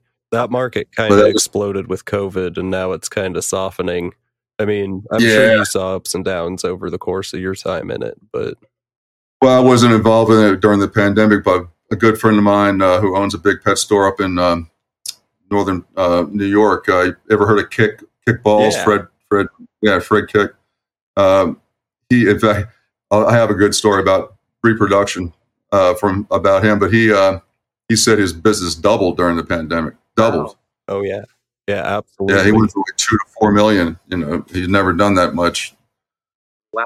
People had anything to do, right? Right, and they found a pet, and they got themselves a new pet, and then they learned that they could breed these pets and try to make money with it. And so now we're seeing... Know your story. Yeah, now we're seeing, this is the year that they could breed. And there's way too many ball pythons that even like the big breeders, I think Garrick DeMeyers said he's like doing half of what he would normally breed. Like he usually has, I think he said, I can't remember. I'm not even going to quote it. But he does like 600 or 800 clutches every year, and he's only doing 200 or 300 this year because he's just got enough. The demand's down. Yeah. Yeah, it goes. It's like every market; they go through cycles. Yeah, it goes through cycles. It almost died in 2008. When we had the big real estate drop. Shoot, $10,000 snakes dropped down to $300 in 9 months. Yeah. So, yeah, it was a tough time for a lot of breeders. A lot of guys got out.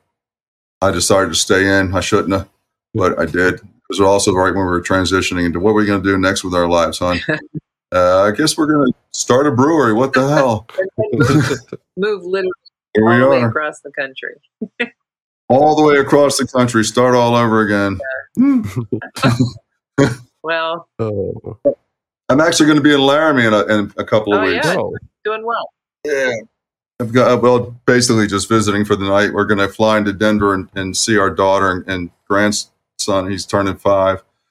And we're like 2.5 hours from Laramie. I'm like, hey, honey, you've never been there. So let me go show you the old campus. And you're not going to drop off some African centipedes on my door then. I might. You're only 6 more hours away. Well, only 4.5 actually from Laramie. Right. So we could actually meet up for a beer. That's plausible. Hey, come on down to Laramie. I'll treat you to some beer. I'll bring some with me. Yeah. Yeah. Well, we still need some. I'm drinking twisted tea. I could be having some good beer. Should be having some Kaleidoscope, some award-winning beer. Yeah. Well, what kind of beer is it? I'm still waiting for the pandemic to be over for my lungs. I don't. Right. Yeah. So I still have to I'm putting on a mask and going places where the doctors are telling me, we'd rather you not do that. I'm like, screw it. I don't want a naive. If I'm going to keep myself in a bubble, I'm going to make my my immune system too naive to anything that I run across. So, I figure I'll put on the N95s. I'll breathe in just, I don't know, 10, 50 viral particles that are replicating that my body can destroy rather than 2,000 replicating viral bodies. I studied virology and epidemiology. I know what I'm doing. Yeah. So I actually got COVID for the first time about 2 weeks ago. How was it? Man, 3 weeks ago. It was not fun. I've got all the boosters and everything. We were considered an essential business. Thank God. We would have gone out of business. But obviously beer is essential. Heck yeah, it is. So we got the in my age as well, but everybody in the business got vaccinated, and I still got it, and it was. I would compare it to just a hard flu, but I normally get over a flu in 2 or 3 days. I was down pretty hard for about 8 days. Wow. Where I came into work and I thought I could get something done, and an hour later I'd be like, I can't even think straight. I got to get out of here. Yeah. Did it go into your lungs, or what did it do to you?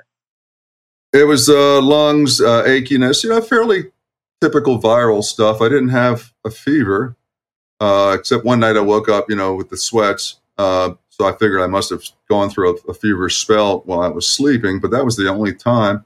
It was mostly just very uncomfortable, and hard to breathe. Yeah. Not fun. You don't want it to wish it on anybody, but it didn't feel life-threatening at any point. Yeah, my cousin got it 2 weeks ago, and she ended up in the hospital, and she'd been fully vaccinated. And she goes, I think I would have died had I not been vaccinated. And probably. Because our family tends to do the histamine and cytokine storms. And oh, boy, really? Yeah. And mine was enhanced when they put me on fluorouracil, a chemotherapy salve for what they thought was an aggressive skin cancer, right up here, but it ended up being a spider bite from me vacuuming my ceiling. Oh. And so they didn't have to put me on. Oh my God. They didn't have to put me on that.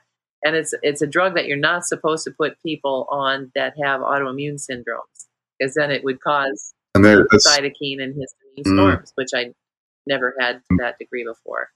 So I was in a life-threatening situation for almost 2 years of dry airway constriction due to God knows what. I had to get rid of the horses because I couldn't even get near the horses, or else I'd faint and die.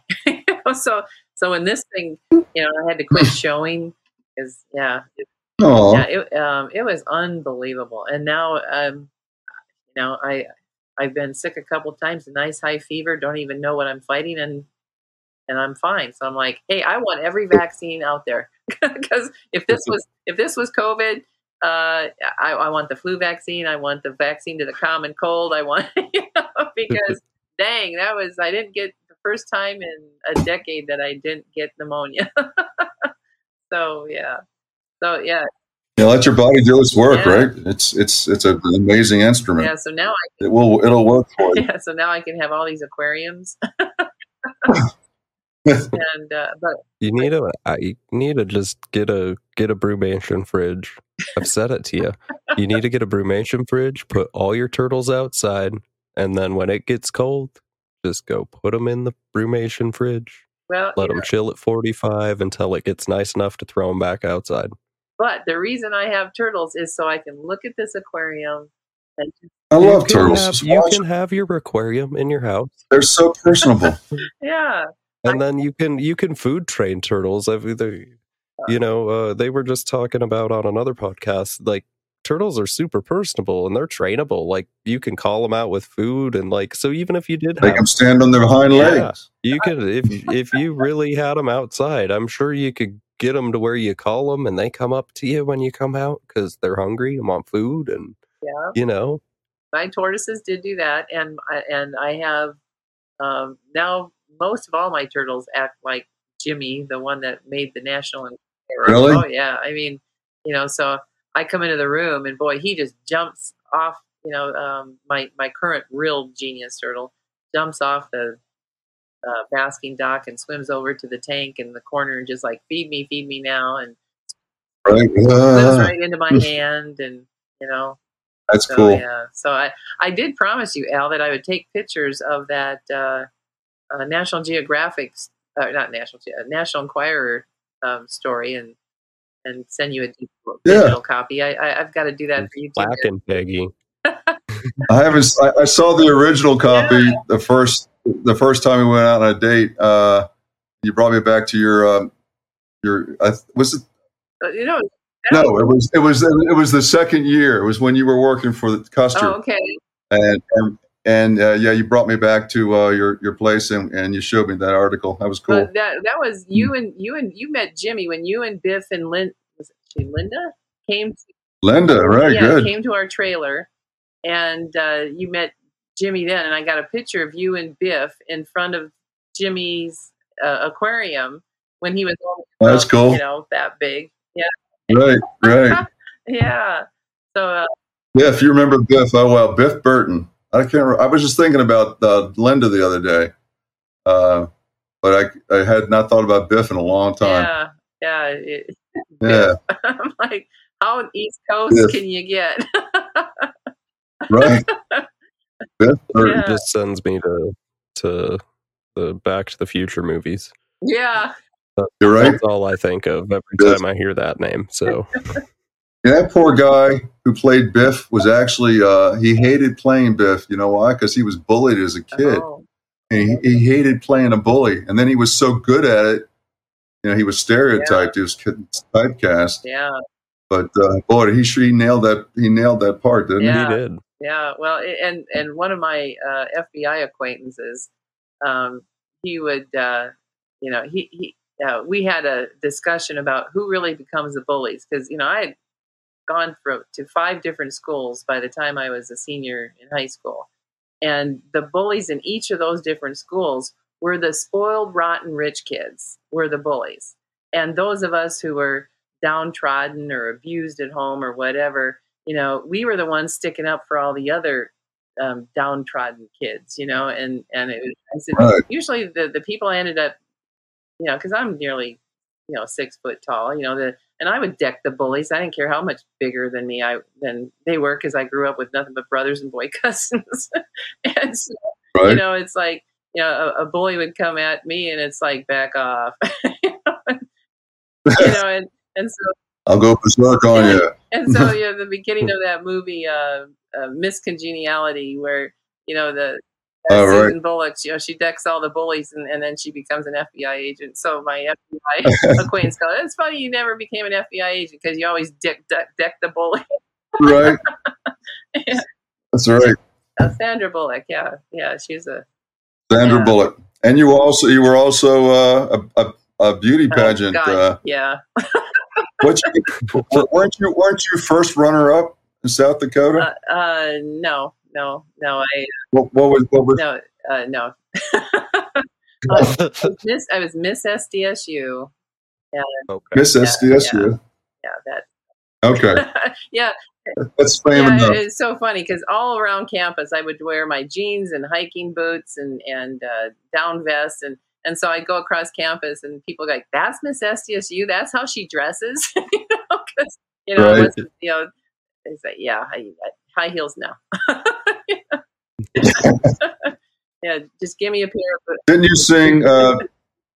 you sing Desperado for the singing portion, the talent? Yeah, I thought so. and okay. then at Little Nashville in Hill City, most of the songs that I would sing at that cowboy bar were Linda Ronstadt songs. Eagles. Okay. Yeah. Okay. Cool. Yeah. So hunt turtles and snakes by day and sing at Little Nashville by night. There you go. Yeah, that was good stuff. Back in the day. Good stuff. Back in the day. That is officially the title of this episode now. Back in the day, I like that. With Alan Bosch on Herp Talk Radio. There you go. Yeah. So now, anybody else want to know anything, funny, goofy, and whatever about the famous Alan Bosch of reptile fame? Just reach out to Peggy at herptalkradio@gmail.com. She has this. Peggy has a few stories. Yeah. That was a fun summer. That was a really fun summer. Yeah, especially when you got too hot that one day, and I go, okay, you go to the creek over there. Yeah, I'm going behind this huge big rock, and thank God I did. I had no idea what you were doing on the other side of that rock, but when the forest supervisor and the district ranger and the assistant forest supervisor rode up on their horses. And you were over there, and it was like what 98 or 101. I don't know what it was. It was insanely hot. Yeah, we hit. Al and I were out mapping, and we knew like we're getting sick here. It is way too hot, and so I just dived into the creek, and then and Al started taking his shirt off. I go, okay, well, whatever you're going to do, you do it over there. I'm going to do it over here, and it's a good thing because the district ranger said you had. It's a good thing I didn't see you because you had stripped a little bit more than I would have wanted to see you at the and it's like what was it? The assistant supervisor goes, well, it's a nice thing, Peggy, that you're so modest. And I'm like, okay, you don't have to tell me what he did over there. Just getting cool, nothing crazy. Well, we were sick. I remember I was getting absolutely nauseous, and we were trying to do a transect out in that open meadow, and it was almost like a parabolic oven, down in that meadow. And I go, I think we need to jump in the creek, or I'm about to lose my lunch. and that's why, no doubt. That's why now I've got a whole list of volunteers that are wanting, to help, in the summer and rescuing turtles out of these drying ponds. Because I nearly went through that same thing. I was out there by myself, getting turtles out of one pond, transferring them a mile down the road to another. I am not feeling well. I could, and it was like 101 out by 9 o'clock in the morning. It was during the rally this last August. And it's like, okay, I can't do this again. I made it back to the road, but, and I told Joel, I said, yeah, it was too dangerous for me to be out there in that heat rescuing those turtles. So now I've got a whole list of people that, we're going to carry ice packs and everything when we're out there. So, good. Yeah. Good. So cool. So would you say a lot of your reptile business was what you bred or what you bought wholesale? Overall, did it go through spurts throughout the times, or how did that work? It definitely evolved. Initially, it was mostly buying and selling other people's animals until my breeding colony was, sufficiently large, and then it was probably 90% our animals, and then at the end, I sold all the animals, all the breeders and everything. But it definitely went through an up and down based on just the age of the animals and the market viability and so on. So when you did sell out your farm, did you do it gradually, or did you have an auction, or what did you do? Well, initially I thought what I was going to do was continue the animals when I got to California after I established myself here. So I found someone who I thought I could trust to take over the entire collection, and all the animals, all of the breeding records, all of the years I'd spent, condensing all these genes, all of the freedom breeders, everything I had, and they would get a percentage of that year's animals, and then they could keep all the animals that were produced after that, and until they shipped everything to me. And that didn't work out because the guy was incompetent, and so I ended up confiscating everything, and he had already killed half the animals. And then I did the same thing with another guy who did the same thing, and so I ended up with about a fourth of my collection in less than a year's time. Oh man! And I sold those to a guy who stopped paying me, and I was already out in California, so I ended up really taking a beating on the whole thing. It was disappointing that I had that whole process just kind of fell apart, but it kind of worked out because we're still in the process of establishing ourselves out here with the pandemic and the fires and everything. It's taken us a lot longer to get the business up and running, but luckily we hit just shy. We were 20,000 shy of $1 million this last year, so at least we're getting up there. Yeah, we're getting up there, and we've really established ourselves in the area, so we feel really strong, good about the future. But yeah, the reptiles. Oh well, I never became quite as successful as I would have liked to have been. And really, there aren't that many people that were wildly successful. I mean, Brian, Barshak, Ralph, Pete, Mike Wilbanks, Mike, and Bob, and Tommy. Oh gosh, who's Mike's mentor? Bob Clark. Oh, Bob. Yep. Bob. Yeah. Bob. Crutchfield. Well, Tommy. Yeah. Crutchfield's a whole different. He became. He's a different level. He's infamous more than he is anything else. I like Tommy, but he has people that love him, and he has people who want to see him hung. So it's all all depends on what side of the fence you're on. I like Tommy. But yeah, there's very few people out of the thousands and thousands that got into it really made any real money in it. Yeah, and the ones that did. I mean, Pete bought a 60-acre piece of property with an 8,000 square foot home and 4,000 square foot garage and blah blah blah. And he had 2 warehouses at one time, 50 by 100 foot warehouses full of reptiles side by side, and his monthly nut just to keep those 2 places going was like $65,000. Jeez, Lou. Yeah, right. That's making it. Right. Yeah, he did pretty well. Well, unfortunately, his wife died a few years ago in a car accident coming home, and that really, I think, made it difficult for him to keep 100% of his focus on the reptiles. That'll do it to you, right? Yeah. Yeah, I know what it feels like to have the wind taken out of your sails, with that whole lung thing caused by a medication they shouldn't have put me on to begin with. So, right. Did they take any responsibility for that? No. I mean, here in South Dakota, they can never, medical malpractice. It's South Dakota. It's all for the corporation, and and everybody. How dare you have minimum wage? Kind of thing. Right. So it's It was scary not knowing if I was going to wake up the next day. So, but then so when the pandemic hit and I couldn't do any more art shows, with the public, I got into reptiles, and it was basically, just out of wanting to garden and create, living environments and, and rescue, because I can go out there with Joel and do rescues, and maybe we can do a nice assurance colony of our rare listed ornate box turtle. So I thought, what can I do? Um, with bronzes, especially since we don't have a foundry here, I'd have to travel, in order to get sculptures done. And so I am going to, I am now, my photography is wanting me to paint.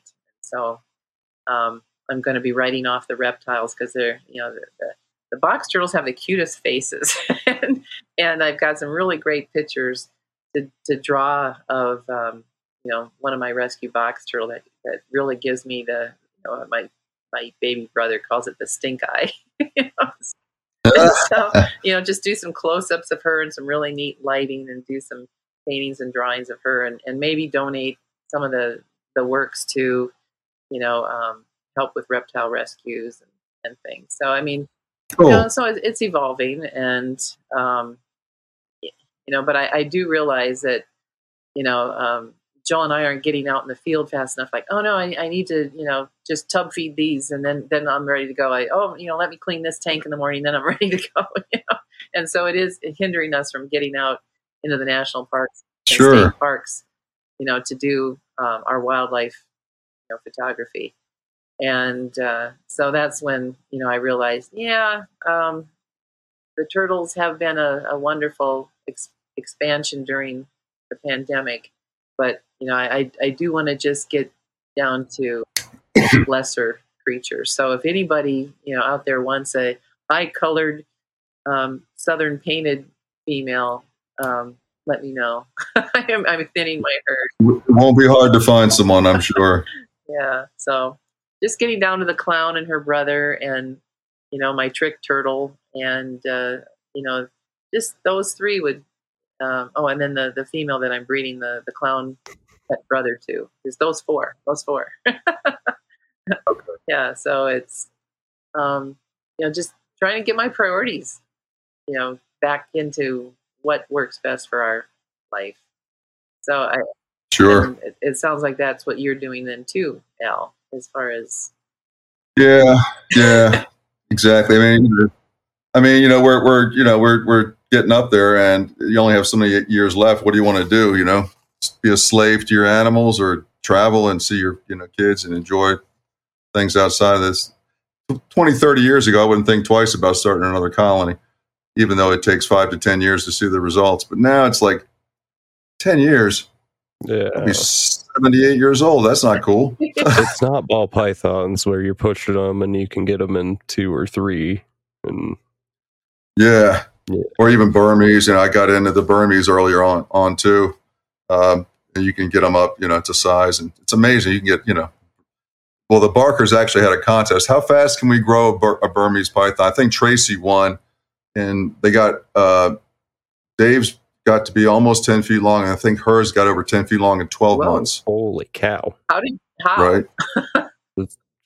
Oh, just about. Well, you would do. I don't know how they did it, but some of it is probably the old turbo feeding where you get, they get one meal down, and as the first meal's starting to disappear, you put the head of another rabbit into the animal, and now they've got a double feed because they'll just keep on eating like it's one big sausage, and you can get a lot more feed into them. Heck, you probably know Terry Phillip up at Reptile Gardens, Matthew. I don't know him, but we've talked about him quite a bit on the show. And good guy, really good, solid guy. He told me he got a Burmese to 13 feet. Oh, no, excuse me, a retic to 13 feet eating small pigs in 12 months. Wow! Holy cow! That's something like that. It was something huge, and it just I was like, "What?" He goes, "Yep."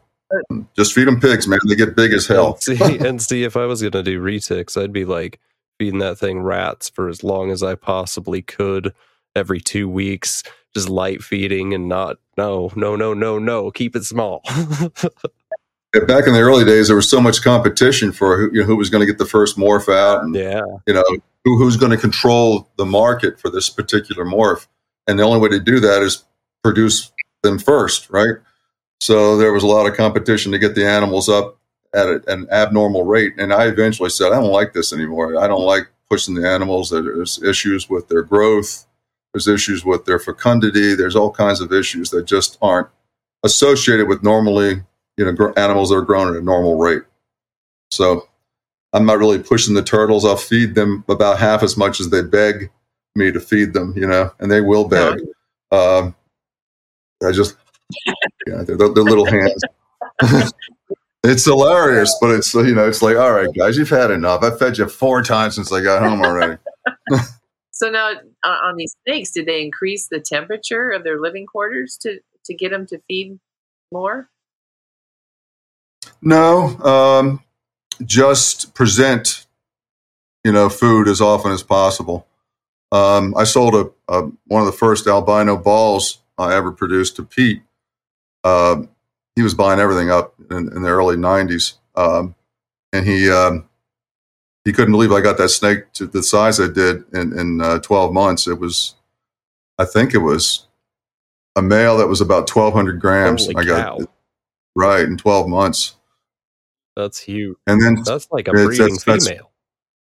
I know, right? Most guys nowadays, like, oh, I got my male, and if he's over 600 grams, he ain't eating for 3 or 4 months, because keep him small. Because he's going to breed. Yeah. Right. So that's... Yeah, you can push him, but I don't like ultimately, I don't like what it does to the animal. I think that's a big swing that's came over the hobby, and I think it came with ball pythons, and ball pythons have kind of made it go away as well. But that, the first to the morph game, maybe it wasn't with ball pythons, maybe it was with berms back in the 80s, but that power feeding in order to breed fast, I think that's starting to go away, just overall in the hobby. Good. I still think people feed way too much. Because, a python, not a colubrid, a python in the wild, as an adult's probably going to eat, 13 meals, maybe, a year? Maybe. Right. So, you're every 2 weeks is way, way too much at that rate, What's the longest you've ever had an animal not eat and then still recover? Oh man, 6, 8, somewhere in 18 there. Holy cow! 18 months. It was a wild caught animal that I had imported, and it would not eat. And I finally, how I finally got it to eat? I used to trick somebody. Taught me. I took a flower pot and opened up the drain hole, a clay flower pot, and made it big enough so the animal could come out and use that as its hiding. And as soon as I saw, he goes, the first time you see its head come up, it's ready to eat. And sure enough, within a week, that animal ate. Oh. And when it went on to reproduce and everything, but it took 18 months for it to start eating. Wow. No, and I've also heard, with animals that have eaten anyway, and maybe it's not so much on the wild caught, but if it's eaten before, it's going to eat again. So, right. Like a ball python that goes off of food, and don't worry so much about it, right? You're feeding it every week and trying, just don't even present for a whole month. Relax a month off, because it doesn't need it. It doesn't need it. No, it really doesn't. I think Nick Button, who does carpet pythons, inland pythons, something like that. Okay. He wrote the book on carpets. Oh, cool. He's famous for saying, "Yeah, I don't feed my snakes. I don't feed my snakes," and he doesn't in the wintertime at all. So 4 months out of the year, his snakes don't get food. He doesn't have food in his freezer. He doesn't order food. The babies do, his grow-ups do. Sure. But the adults, no. They don't need a lot of food. They've gone through their growth spurts. They just need to maintain. Right. Exactly. And that's what's really big in the turtle field too, is look how fast I've got this turtle to, 8, 10, 12 inches, and then you hear from the vets, the biggest thing in the pet turtles is that they're obese and they have liver malfunction.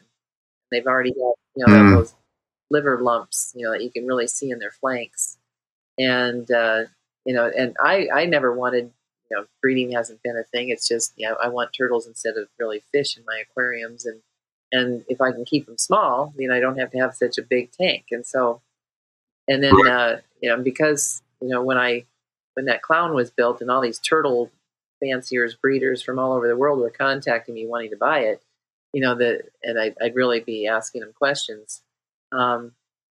They were, like, this is how you get it, to be about 8 inches in a year. I said, listen, it's brothers growing like that, but this thing just won't grow. No, and then you got to raise the temperature to 86 degrees, and you have to do this.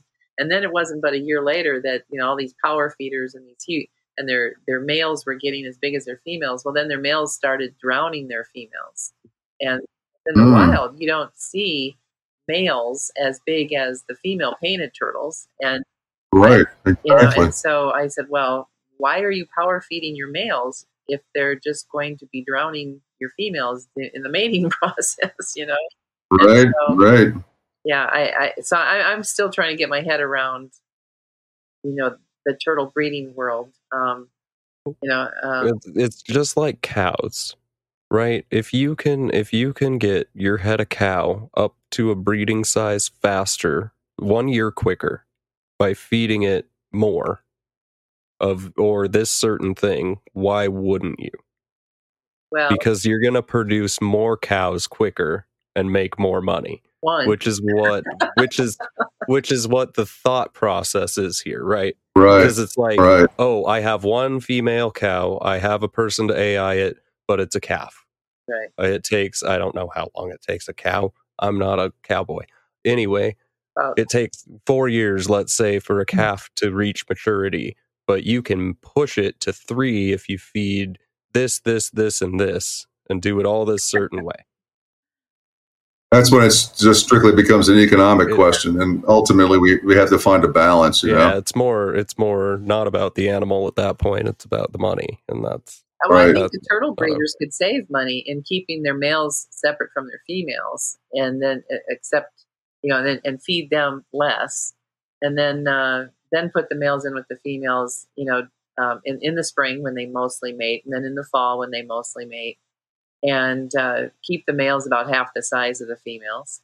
You know what else? You know what else that would do? It would give the females a break because those males are relentless. Yeah. I mean, it's got to be a stress on them to be constantly courted. I mean, this all the time in your face. Who wants that all the time? Yeah. Right.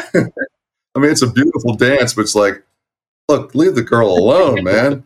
Yeah, that's right now I have. So turtle breeders don't separate their males and females like snake people? Not from most of them I've talked to. They keep them in there, and okay. I was surprised. Is that how you're running now? I think it's a good idea to separate them. Okay. I think it's a really good idea, especially from the stress standpoint. Yeah. Just constantly, they don't want to screw all the time. It's stressful. Yeah. They have, they can't come up with headaches. Stories. I got a headache, honey. Yeah, no, you don't. You're available. Right. Well, and stress, I would think, would lead to less egg production, less fecundity. Right. Ultimately, I think it's a negative feedback spiral instead of what people would expect. Yeah, and then also, I have them, because a lot of them know that I worked with a nutritional biochemist for 14 years, and and what we were doing was we're detoxing a lot of humans that had pesticide exposure, and then the whole family, their thyroids were shutting down, and the young men in the family their sperm production was down, and I go, and so when one customer called, and potential customer, he said, she told me all this about her family. I go, are you sod farmers? I mean, because what she was telling me was just glyphosate, shutting down everybody's thyroid,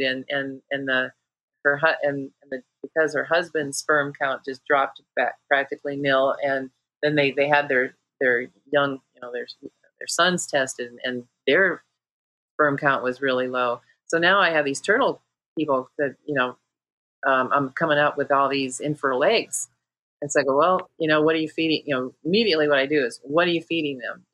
Look at your formulas. Is it full of soy? Is it full of, because even organic soy will cause male fertility to go down. Gynecomastia, right? And so, so that's the thing that I keep hearing from so many turtle breeders is that their fecundity is down. And I go, did you switch food? What are you doing? And so, that's when I started really looking into the turtle pellets and finding the highest grade food, no soy. And I go, put your males on. It's more expensive, but then just put your males on this, and it's expensive up front, just like good organic food is expensive, but in the long run, you have fewer health issues. My brother is a doctor, and he just had a light bulb go off in the last couple of years about nutrition.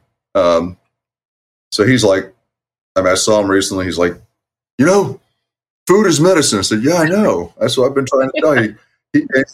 He got he was on antidepressants for 38 and a half years. Gone. Wow. Yeah. Right. Yeah. And this is, I keep, where I worked, we kept track of what the NIH and the CDC and then other countries, their medical boards and their testing. And the Europeans are so far ahead of us as far as, what they call grain wasting disease. And this was, even organic grains. If humans were to eat mostly vegetable matter and then 20% meat, like the chimpanzees, I don't know if you heard of closest relative. the London diet. Here were these overweight 2 diabetic guys working in the London zoo, chopping up the chimpanzee food, and they're going, God, these chimpanzees are eating better than us. But well, why don't we go on the chimpanzee diet? They called it. All of a sudden, these guys started losing weight. Their type 2 diabetes was gone. The rest of the London zoo zookeepers went on the chimpanzee diet. Chimpanzee diet, I love it. And they lost collectively hundreds of pounds. They got off, like you said, the bipolar went away, the depression went away. They got off all these meds. And so they counted how much meds amongst all the zookeepers and how much they were off of and how much weight they had lost because they were eating, all these, they cut out the pesticides because they don't feed they feed zoo animals better than the organic foods so that they will breed and their fecundity levels will stay up. And the humans are eating all this crap. And then the one guy says, yeah, we've been trying to have a kid for like 5 years. And now I finally was able to get my wife pregnant. I mean, it was just unbelievable. The London, so you should Google the London Zoo chimpanzee diet. I love it. And this is what I was telling the turtle community is this is what you have to do to, bring the fecundity level up on your turtles is keep your males separate, feed them the expensive food, get their sperm count up. And then the females can still have a lot of the soy because, it's going to have them produce a lot of eggs, so, that's what you can work out. Why not? So, yeah. Makes perfect sense. It is nutrition. Perfect sense. I mean, it really is nutrition when you want to, have, the best producing animals you can raise. So. Yeah, if you want to have good health, right? You almost feel like just saying, duh. And then this is what we always preached at the biochem place was like, pay the grocer so you don't have to pay the doctors. The doctor, there you go. That's a perfect way to synopsize it. So eat organic, get off so much of the grain, and eat vegetables and meat. There you go. There you go. Perfect. Well, Peggy, do you have any more questions for Al? Before I ask him I got a new one that I just came up with. So we got 2 now. Well, let's hear the 2. All right. So I'm going to start with the one that we all, well, if you listen, if you could breed, if you could keep anything, a group of, and breed it, it doesn't matter if it's extinct, doesn't matter the size, it doesn't matter anything. Woolly mammoths. Keep a colony of something and breed it. It would be woolly mammoths. Why? And any Pleistocene giant megafauna, rhinoceros, ground the mammoths, though. I love woolly mammoths. Okay. Now you sound like Joel. That's exactly what. Oh, is that Joel? Joel saying, "Yeah, hey, Joel, have you guys heard that parent? Someone came up with the idea of how to solve the climate problem with the woolly mammoths. Yeah, Joel's been preaching that for now. There you go. Way to go, Joel. He wants the Pleistocene Park to start now. There you go. All we got to do is wipe out Siberia, get rid of all the trees, and plant 100,000 woolly mammoths, and we'll store all the carbon in the grasslands. Okay. Good check note for me, by the way. When we do a Pleistocene episode, I'll make sure to invite Al on for that, and we'll make it a round table of the Pleistocene era. Yeah. Sounds good. Yeah, okay. And what's the second question? What's the second question? Okay. If you could give advice to all the keepers out there in all the years you learned, what is something you would tell someone right away? Like the most important thing to invest in is the habitat. Do not skimp a penny on your habitat. Not on the controllers, not on the heat source, not on the lighting source.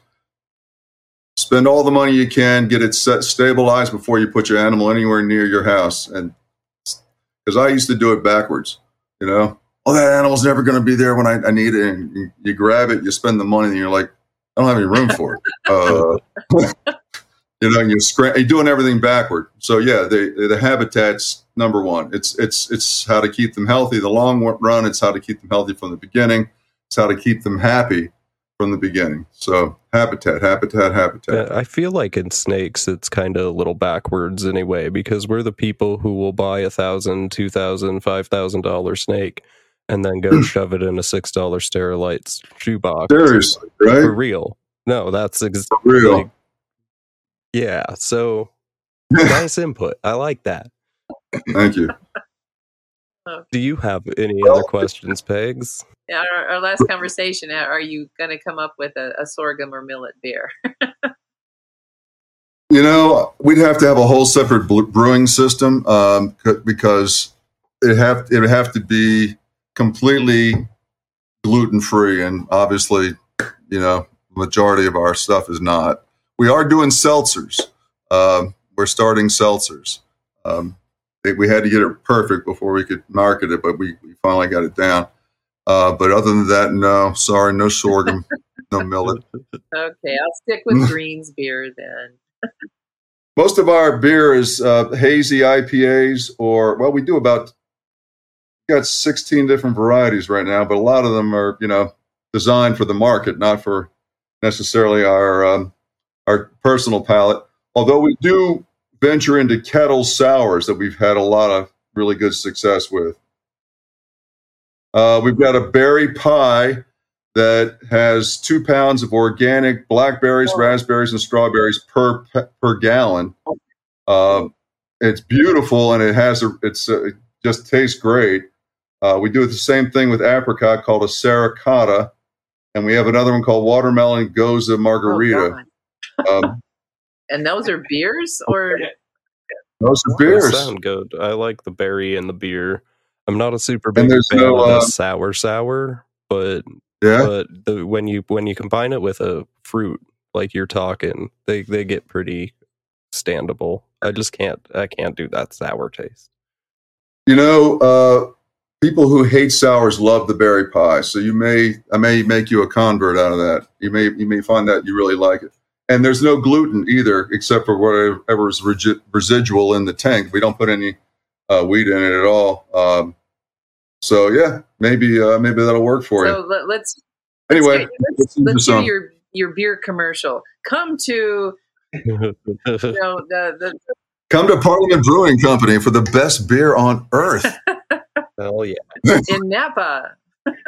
In Rohnert Park, California, just outside of Napa. There you go. There you go. Do you guys have a Facebook page? Sure, Parliament Brewing Company. Okay. Parliament. Yeah. So, Parliament. It's a group of owls. Oh yeah.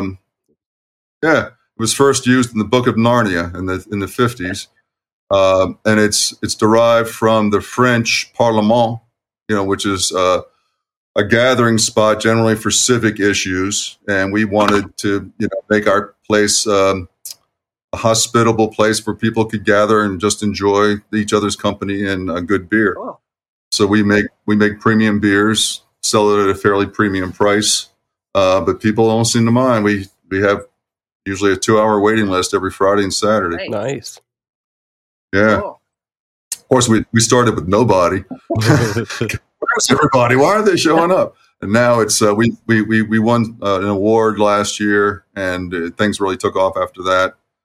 And people are really starting to discover us. So we're doing summer numbers in the middle of winter, which is great. Heck yeah.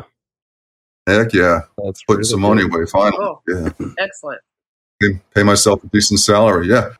As for the show, you can reach out on Instagram, herptalkradio@gmail.com. Patreon, still not up. I'm a lazy pile. That's about all on that. Facebook. One of us two needs to really get a Facebook page for this, because there's no Facebook page, and I'm lazy apparently, or busy. Okay. Busy with my kids, as we'll call it. Okay. Come on, Joel. Anyway. Okay. As for us, we'll see you guys next week, and have a good night, day, evening, whatever time you're listening. And thank you for inviting me on. It's been great talking. Thank you, Al, for staying on. Man, we forget that at the very end. Thank you, Al, for coming on. Thank you. We appreciate you very much, and we are happy to have you as a resident, very old knowledgeable school herper. Thank you. I appreciate that. Happy to help. World.